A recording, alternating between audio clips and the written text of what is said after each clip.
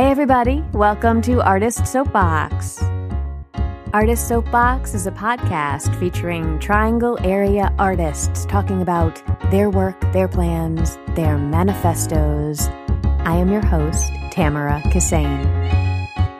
Hey friends, this is the second of two episodes with Dr. Marie Garlock discussing the role of performance and storytelling in health and environmental justice movements. My conversation with Marie was so rich and expansive that I divided it into two distinct episodes. If you haven't already, then I encourage you to go back and listen to the previous episode, number 91, in which we talk about what health justice means more broadly and about the first of three projects that she's working on, titled Flipping Cancer. Flipping Cancer is focused on people who face advanced cancers as patients, caregivers, and healthcare providers. In this episode, we discuss the Lilies Project, an environmental justice project in Stokes County, North Carolina, in the United States, and the Burns Human Rights and Capabilities Project in Malawi, Africa. All three of these projects fall under the umbrella of health justice and performative story collaborations, and they all include a number of partners and contributors, which is a staple of Marie's work. You'll see links to everything in the show notes. At the conclusion of this conversation, I asked Marie for tips to share with artists who'd like to do this kind of work but don't know where to start. And she answered that question with the same grace, humor, and compassion that you'll hear throughout our conversation. I'll read a short bio for Marie and remind you that this can be challenging content. We touch on rampant injustice and inequities, life-threatening illnesses, racism, and other traumas, so listen when you feel able. Marie Garlock, PhD, leads health, performance, collaborative research, and community-building initiatives that span the U.S. South and Global South. Marie is the director of It Is In You projects and is based in Durham, North Carolina. It Is In You partners with people and organizations drawn together by the power of stories to promote health justice, including clinicians, artists, scientists, educators, policymakers, faith and advocacy leaders across diverse communities, institutions, and coalitions. For over a decade now, Marie Garlock has been creating performances based on collaborative, community-embedded research. She works with learners and luminaries of all demographics to facilitate workshops, organize festivals, and offer tailored programs in creative communication and health equity across the U.S. and internationally. Enjoy the episode. I want to move on because we could talk about this endlessly, and there's so much here. But you mentioned coal ash, so let's pivot to the Lilies Project in Stokes County, North Carolina, because that is a component of this story. Speaking of stories, right? Could you tell us a little bit about that? In Stokes County, there are people who have an incredible legacy, actually through artful forms of expression of, I've really come to understand it as seeking to transmute the toxicity of racism and classism in the U.S. South that is many centuries long. And in this one place in Stokes County, it's Walnut Cove is the official town. And then there's an historically underbounded, not annexed majority Black neighborhood, Walnut Tree, that after 46 years of advocacy with help from the UNC Center for Civil Rights and the law school, got annexed in finally to have clean water piped. You know, the bills for undrinkable water were double what the people in the town were paying. This is a pattern all over the country, actually, of undrinkable water in majority Black and brown neighborhoods that are not annexed into a town, with more expensive bills even for undrinkable water. So because of that situation, there was this confluence of ugly things that brought about incredible advocacy toward environmental justice, which I see as one big component of health justice. So with Flipping Cancer, we talked about healthcare justice mainly, and then environmental justice is this notion that we need to undo the default ways that racism works and undo the default ways that classism works, such that way disproportionately to actual numbers and representation of our entire population, it's low and middle, but mainly low income neighborhoods and districts are the sites for industrial pollution, whether it's waste storage or big companies that are coming to, process petrochemical and pesticide and plastics and things like coal ash waste and fracking, drilling, things like that. Aluminum smelting. A colleague, Pavitra Vasudevan, did amazing work with this play in Baden, North Carolina, created with residents there who really dealt with the toxicity of the Alcoa aluminum smelting plant for a long time. And Pavi partnered with the NC Environmental Justice Network to bring this to life with residents in Baden. So in that legacy of environmental justice storytelling that Pavi, Naima Muhammad, and others with NC Environmental Justice Network have really infused with their wisdoms and strong energy, the Stokes County community was dealing with 4 decades of coal ash waste from Duke Energy's Belews Creek Steam Station. And I knew only some about that, actually, but was at die-in and mobilization, symbolic die-in around healthcare access at the NC General Assembly in 2015. And I asked Laurel Ashton, who was then a field secretary, our very radical NAACP, that's so much more open and active than like most histories of NAACP chapters. And I asked Laurel, well, I've been doing interviews with people who are physicians, family caregivers, patients, current and former, who become health justice activists because they faced cancer. And they're participating in these performance rituals, in events that center their stories, and in longer term social movements because of facing cancer in healthcare settings. So who else should I interview? She's like, come to Walnut Cove with me next week. There are so many people there who are facing cancers and a ton of other health issues because of coal ash waste. So in this first engagement with the hard-earned wisdoms and the bountiful and artful modes of sharing their community's story and values in Stokes County, we went to what was a sing-in and ritual walkout from the town council. Because not only have there been 4 decades of coal ash waste that polluted people's water, the groundwater tables, their air, for many decades up through the late 1990s, coal ash would rain down on homes. It would chip off paint from cars, discolor roofs, and again and again and again when people were worried, this doesn't seem good if it's chipping the paint off my cars. The misinformation campaigns from Duke Energy and local officials that were getting various kickbacks, and state officials as well. Oh no, it's safe. I mean, some Duke Energy officials have said you could eat it like cereal. Right. Right? Of course, yes. So at the same time as all of these illnesses, cancers, heart, lung, brain, birth defect, health issues, and things that are like actually more ambiguous and hard to name than cancers. And so cancer becomes the hook because many people do have brain tumors and lung tumors and bladder and breast and stomach from children through elders. That is sort of the way that people understand how these toxins show up in people's bodies, in their water, and their air, and then also in their local politics. So because of the coal ash waste being located in what is not just the low income that the majority of polluting industries are put, but actually everywhere, the way disproportionate low-income and people of color communities. So Black and Brown, often African-American and other Black diaspora and Latinx communities are way overrepresented in terms of how many polluting facilities are chosen to be put there.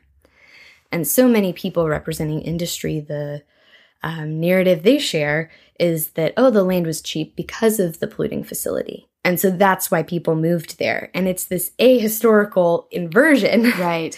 Because people have been in so many of these communities, whether it's hog farming or coal ash waste or so many other forms of pollution that are imposed on them, they've been there for 8 and 10 generations in Stokes County, for example.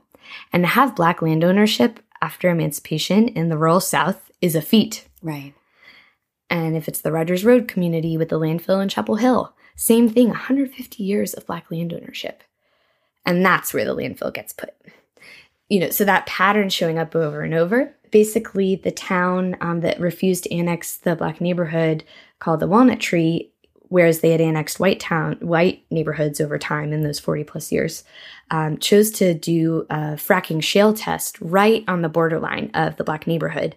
And no white residents or Black residents of the town lived nearby that, but it was just over the line of the jurisdiction within the town. But the only people that would be affected were in the unannexed Black neighborhood. Yes, I see. They were not told. So this is, again, power of not just information, but what is the story of why this is happening and who is listened to as they share their narration of what's going on. People found out on the news or from their coworkers. They were not notified as fracking drilling equipment is coming through their neighborhood and going down a driveway they made next to one of their neighbors' homes. On top of the fracking testing, that was really revealing voting rights violations, ultimately. There is fracking can, basically it's hundreds of chemicals, 200 of the 700 are known to be carcinogens. And the fracking drilling goes into the shale far underneath the ground. This was more surface and thus even more dangerous with these chemicals and blasts of water, and essentially explodes the ground from within to extract out this misnomer of natural gas. There are huge methane leaks. The water is, poisoned locally in almost every place. There are weird hormonal changes and birth defects already being seen in communities where fracking has been imposed. Often there's an imposition when people vote to not have fracking in their county or their town. State officials who are on the more extremist right, who normally are about local rights, will say, nope, we require at the state level that fracking can take place if the fracking companies want. So that was being revealed. The fracking also, because of the nature of it, can cause tremors and mini earthquakes. And the 19 million tons of coal ash waste, I believe 12 million of that is in wet coal ash ponds. There's a dam to hold that in. Ugh. Yeah, multiple billions of gallons, right? Similar in Kingston, Tennessee. I learned all in this one hearing showing up the first day because people there are telling their stories in this town hearing. Teenagers are coming up and sharing poetry they've written about it. This whole space of a policy deliberation hearing was completely shifted to be a space of storytelling in the public comment, 3-minute story testifying iterations. Basically, there's this place in Kingston, Tennessee, where the Tennessee Valley Authority, a dam burst in 2009, and this entire neighborhood was wiped out with coal ash sludge. And this is a dam that is not sturdy in near the Blues Creek Steam Station, and if it broke, it would cause loss of life and property, most importantly, life. And there's really not a good emergency or evacuation plan in place, and it took multiple years of advocacy to even require by law that Duke Energy release its emergency evacuation plans to the public who live nearby. So I'm going on about this, but basically that combines with, this underbounding history, the fracking, the coal ash waste. And so state level Moral Mondays movement got involved and drew attention to how all these issues converge. And media from across the state and the country were at this small town hearing. And residents affected by coal ash waste for so long and dealing with cancers, strokes among women in their 30s, heart attacks among women in their 30s, often mothers who had been pregnant or had young children at the time that the coal ash plant was put in. And those kids grew up with the coal ash raining down on them and then the longer term seepage into the groundwater table. They now are in their 40s and are showing a lot of the longer term health effects of having grown up around this. So all of these folks are like 130 people are in this one small town hall. And there is a mural of local Black civil rights luminaries painted up above this then all white, far right leaning town council. Because it had been the Rosenwald School, actually. So this education liberation history in this building. Then it was the Black Community Center, and at some point was bought out by the town and is now the Senior Center. But as one interviewee, Ada Linster, said, they charge us to use our own space. So to do a dance rehearsal in there for the kids in the neighborhood would be $75 per use. And it had felt like the Black community's space. So they're in that sacred space where this one line of 5 people is legislating that the fracking test is going to happen in ways that could endanger everybody quite gravely, and without consent of the people most affected. And so everyone rose up after these testimonies and sang for what felt like a good 10 minutes for our children, for our future, for our present, for Black and white together, for our water, for our health, for our lives. Just like a tree planted by the water, we shall not be moved. We shall not be moved. And led this long ritual walkout, one by one, showing the failure of legal representation, and yet also the promise of, we want to get you out of this position. Right, right. And then young people were outside who had said, oh, are you with the UIC, United in Christ, but also UIC, praise and hip hop dance team of Black and white dancers age 8 to 21, said, we're for social justice. We're dancers. Can we dance for you on the way out? And so this mass of people is walking out to these young people dancing to the song Glory from Selma. And that is an entry point into this long history that the Lilies Project, as an Art Place America grant, is there to really honor, to document, and to advance. Long way of saying. So in the Lilies Project, the most amazing work has happened in that lineage, from Chester Hairston, abolition, his grandmother's songs put into Hollywood compositions, and the Lilies of the Field film, for which Sidney Poitier won the first Academy Award as the first Black actor to win that award, to school walkouts to deal with Jim Crow segregation, to then those young people leading these incredible movements through storytelling in the arts, then being the elders in environmental justice movements in Stokes County. So there's a lot there to figure out how to draw the connections between.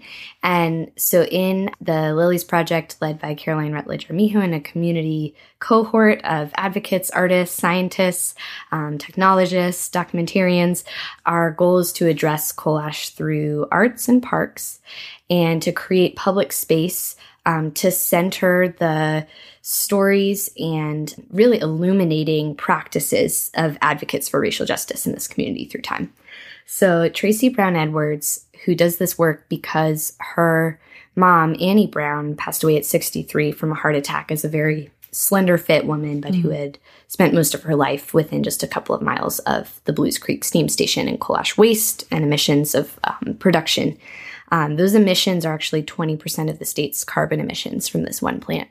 And the Sutton plant in Wilmington is another 20%. Huge contributors to local individual bodies, homes, workplaces, politics, and then much broader as well. And the wind patterns of that bring this pollution into multiple other states from our state, where we have some of the least regulation around coal ash production and waste storage. So South Carolina does a better job than us, as does Virginia. And Annie Brown was the real igniter of community energy and multiracial advocacy around coal ash waste before she died, and then now through Tracy, who also herself dealt with heart attacks and strokes in her 30s, neurological effects as a child, and has 2 kids herself, and they've all grown up within just, 2.5-ish miles of the steam station.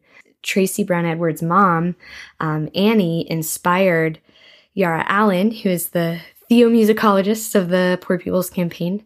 She composed a song in Annie's honor, actually with Annie still in the room, about somebody's hurting my brother, my sister, our people, and we won't be silent anymore. And that song has been sung globally throughout the world, in gatherings at the United Nations, in front of the Pope. Reverend Barber and Yara Allen at an Ecological Justice Moral Monday recently in Poor People's Campaign gathering that had Vice President Al Gore. And they all came and did this press conference in Stokes County together. They told the story of that song and said, as people were singing that song, somebody's turning my brother, my sister, my children, my people, and we won't be silent anymore.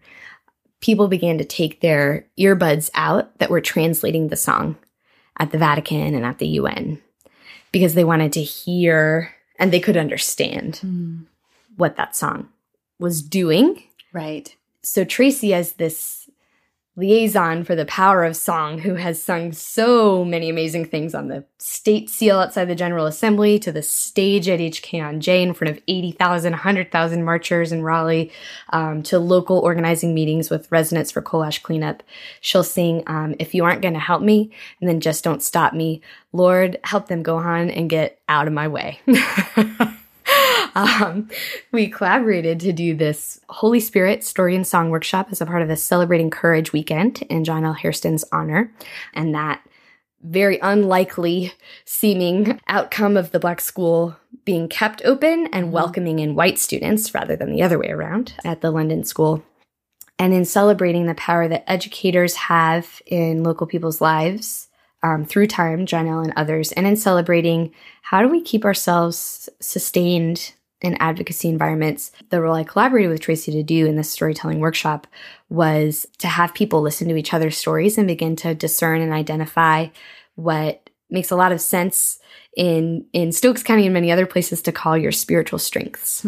So what spiritual strengths do you bring to this? And having people listen to each other and affirm as they're each discerning through 3-sentence stories, or one that has worked in the Flipping Cancer Project, the Burns Project, and the Lilies Project is in this interplay method of what's called babbling, where 2 people speak with one another, but only one speaks at a time. And they're given a topic for 20, 30 seconds, and the other person's role is just to witness. They can have their facial expressions and noises, but it's not a verbal back and forth conversation. And we're not really encouraged to do that so much in much of U.S. society and life. Just listen for a block. One method I love to engage in facilitation is here's a made-up word, so schlambuffel or finbaz. You decide if it's PH or F. Right. You're the expert. And you say, okay, you have 30 seconds to share. You're the world's preeminent expert given your experience in being an oncology physician, given your experience in dealing with burn injuries, given your experience in living near coal ash waste. You're the world's preeminent expert in the phenomenon of finbiz or finbaz. Whatever you have to say is right because you're the expert. And having people step into that role, which they actually already have. Because who's the expert in something? The people who live it. Right. And witness and affirm each other in that has been so powerful and potent to witness and helped us really discern as well some of the songs that have kept people going. We did a song and story round around what people hope to see for the remediation of coal ash. And then the spiritual strengths, the insights, and some verses of song that keep them going when times are hard. Try and create a soundtrack of this local community's change-making for racial, environmental, and health justice. And in that process, people really got to see, oh, I'm not alone in some of the struggles I faced, nor are we just our pain at all. We have so much that other communities may have, but not as deeply, or that other communities may not even have. And not all of that is as a result of the pain, but some of it is interconnected with how people seek out various practices of song and story and artistic expression to sustain themselves. So you mentioned before we got on mic that you experienced some things with the Lilies Project that also kind of made sense to you in this final project that we're going to talk about, the Burns Human Rights and Capabilities in Malawi. Could you talk about that a little bit more? In the Burns Project in Malawi, I think very briefly, because there's not time to discuss at length, this is essentially from an Africanist lens, meaning how do we center knowledge and wisdom of practitioners and leaders and people living particular circumstances on the African continent, and have less of this development aid narrative that people in the U.S. might be quite used to, right, when it comes to the global South, and to include the African continent and elsewhere. So the J.C. Burns program at UNC, as well as the AAAD program, which is African-American Diaspora Studies, and Dr. Eunice Saleh really put together an incredible study abroad program for first-generation and students of color and Covenant scholars at UNC to be able to study for 6 weeks at only a couple $1,000s for everything, housing, food, to classes, flights, passport shots, everything, down from 13 to 4, I think. And in that process of co-learning, we also did a project around what are the social determinants of burn injuries? And the storytelling forms in that case were used as a mode of conducting research and also giving something back to people who had shared their stories in focus groups and one-on-one interviews. What I learned in that process is I don't know how people who are social scientists and other scientists get by without artists involved in their projects, because it's very depleting, I think, especially for the participants who are sharing their stories of, in this case, trauma, of burn injuries, to just tell that story of pain and hurt. And there's something else about, not just in line of questioning, but about artistic practice and storytelling and movement workshops that helps us access the knowledge and the things that people who have faced burn injuries know that other people may never know in their entire lifetime. Right. Again, that fullness of experience that you're talking about. Right.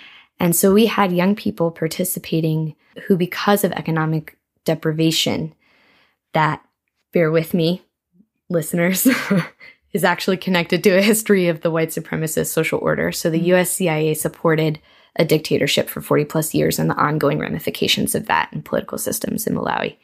The apartheid regime in South Africa, based on white supremacy, gave money also to this dictatorship that then imposed all of these very sort of demeaning practices for how women and men should interact. Because if you keep down an entire part, more than half of your population, then you're much less likely to have people rise up. Right.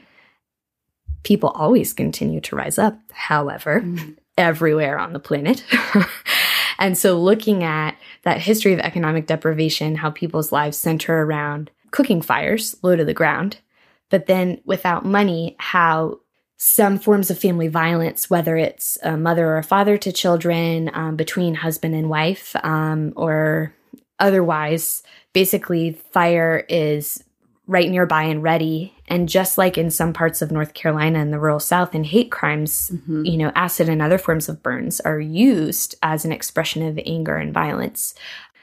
I struggle to tell this story without centering the voices of the narrators, actually. The idea that family violence is more in a global South, third poorest country in the world, is more violent than here in the US is absurd, but sometimes people can take it out of context as we listen and try to position.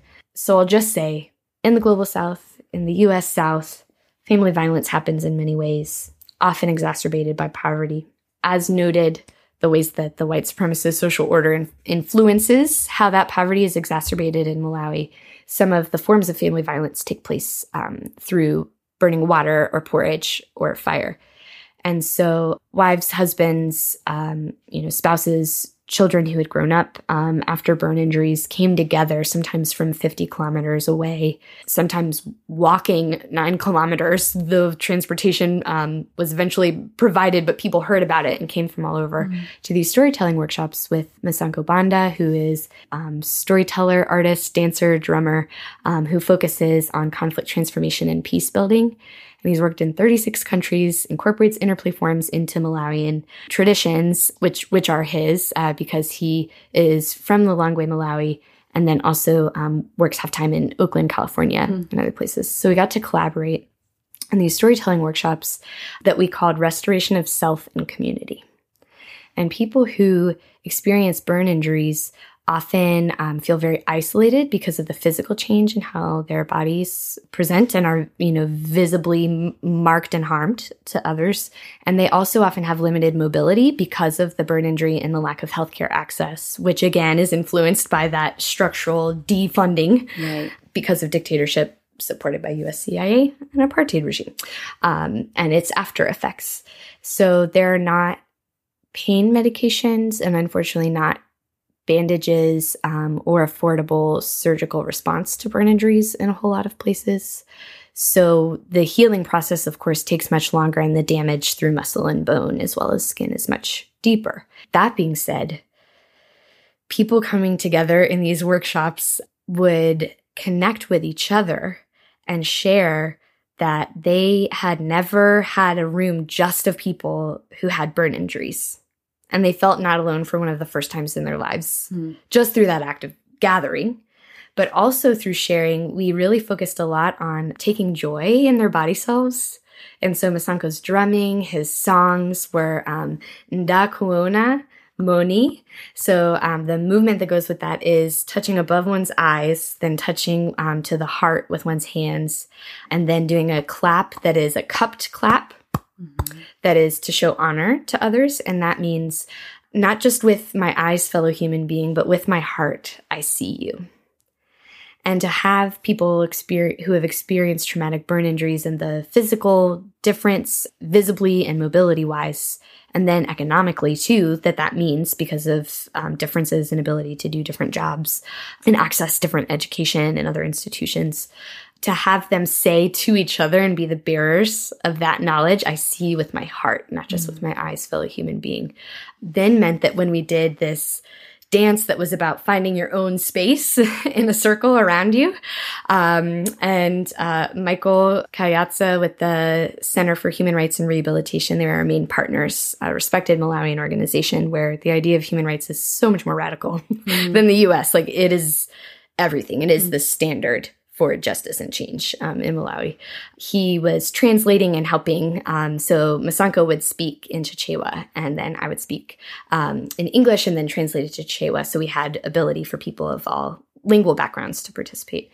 We were doing this dance as individuals in a circle, but in Malawian tradition, especially in a group of women and young women, you don't just stay static. So what these participants in the restoration of self and community workshop in Lilongwe and Salima, Malawi taught us was they started immediately dancing in a circle as individuals and then around each other in an entire round. And what they named that was for them was blessing not only their own body selves in that space, but blessing each other and planting the seed for remembering that even when they're not physically in the same space, they're always going to remember that experience of being connected in solidarity, which we discussed as shared risk as you walk alongside and deep connection for each other. And in some of the story forms, as well as the movement, we did very playful back and forth things, but also speaking about things that people know they're great at and that they love about themselves and that other people thank them for. And that opens the gate for then a story round about what do you know, first discussed one-on-one, and then kind of distilled to this story glimpse with a bit of movement as well that the whole group echoes. What do you know that other people do not and may never know because you have faced burn injuries? That might then lead into what is the change you hope to see in terms of policy, culture, or otherwise, both to prevent future burn injuries, but also to offer support to people who already have burn injuries. And that sort of river story round, we would call it, is the only part that's audio recorded of the entire workshop. But that then is this, of course, informed by all the dance and song that has preceded it. Right. And those gems then from this river round are what's carried forward to Center for Human Rights and Rehabilitation for a future policy recommendations document. And because of Dr. Saleh, Michael Kayatsa, Tim Mtambo, all of their connections with the Center for Human Rights and Rehabilitation that does deep level rural organizing, the plan for the next few years is to have that influence.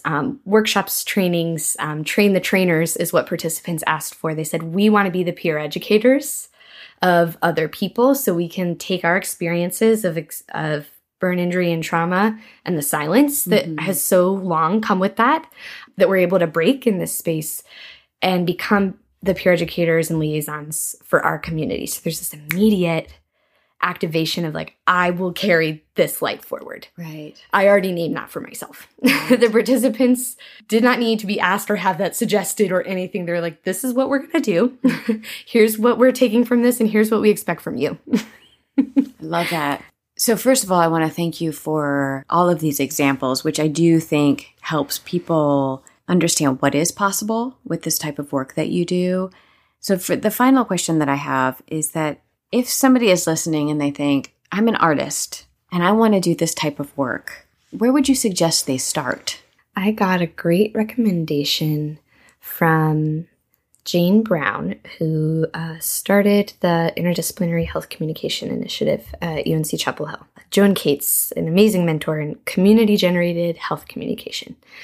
They said, make a Venn diagram of 3 things that you love thinking about and sort of musing with, things that you have in your mind and on your heart and just sort of rumbling around inside of you when you're not required to. It's not for schoolwork. It's not for professional work.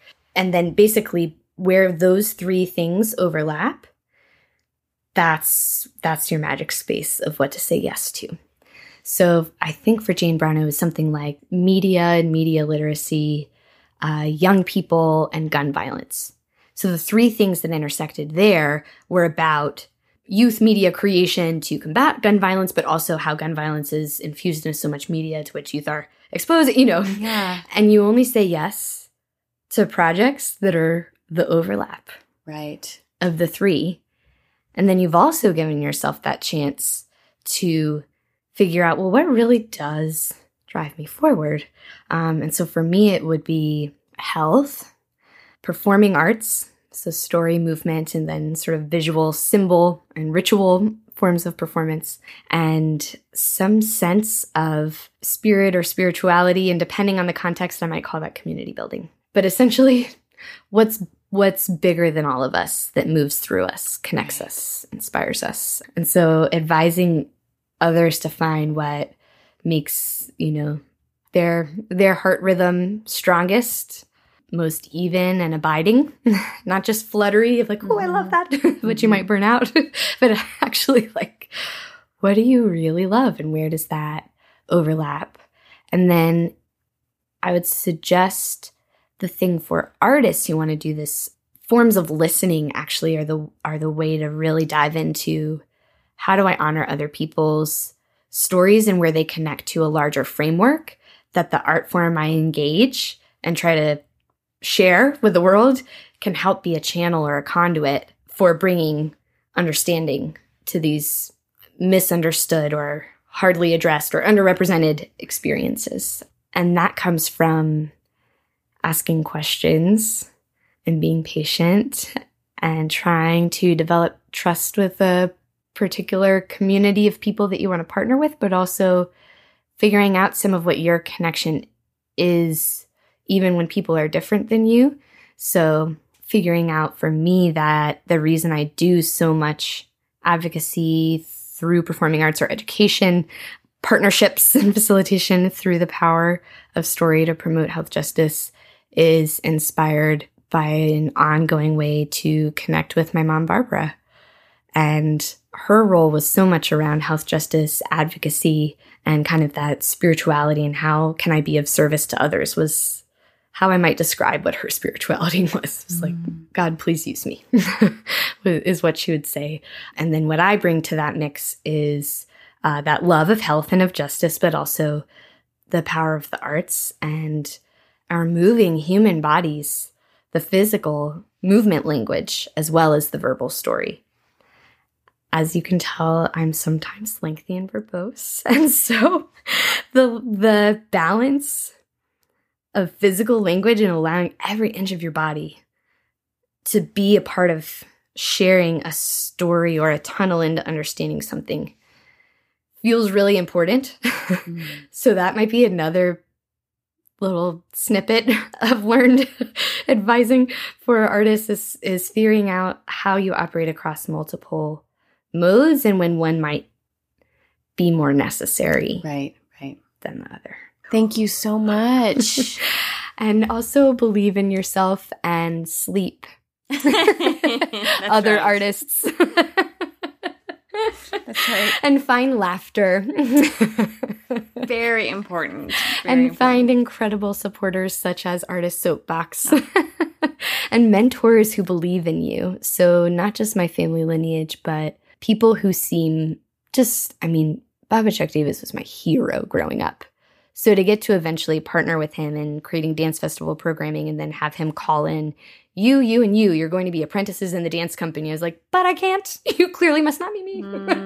But allowing mentors to call you in, even when you think you're very much not worthy, but trying to let some of what they see in you emerge as well. That's excellent advice. Thank you, Marie. Hey friends, I'm excited to announce that our second full-length audio drama is in development. The New Colossus is an original adaptation of Anton Chekhov's classic play, The Seagull, and it's gonna be amazing! We have a cast, we have a team, we have a script and recording days, and we are rolling. I'm asking you to support indie audio drama and artists. Please support the creation and production of this new work by becoming a patron of Artist Soapbox at patreon.com/artistsoapbox. Patrons at the $3 a month level and up will also receive the inside scoop on our creative process, including interviews, secret documents, and more. That link again is patreon.com/artistsoapbox, and I'll include it in the show notes. Your support makes a huge difference. Artist Soapbox has created nearly 100 hours of free content made available to listeners around the world. Please help us continue to make more. Thanks.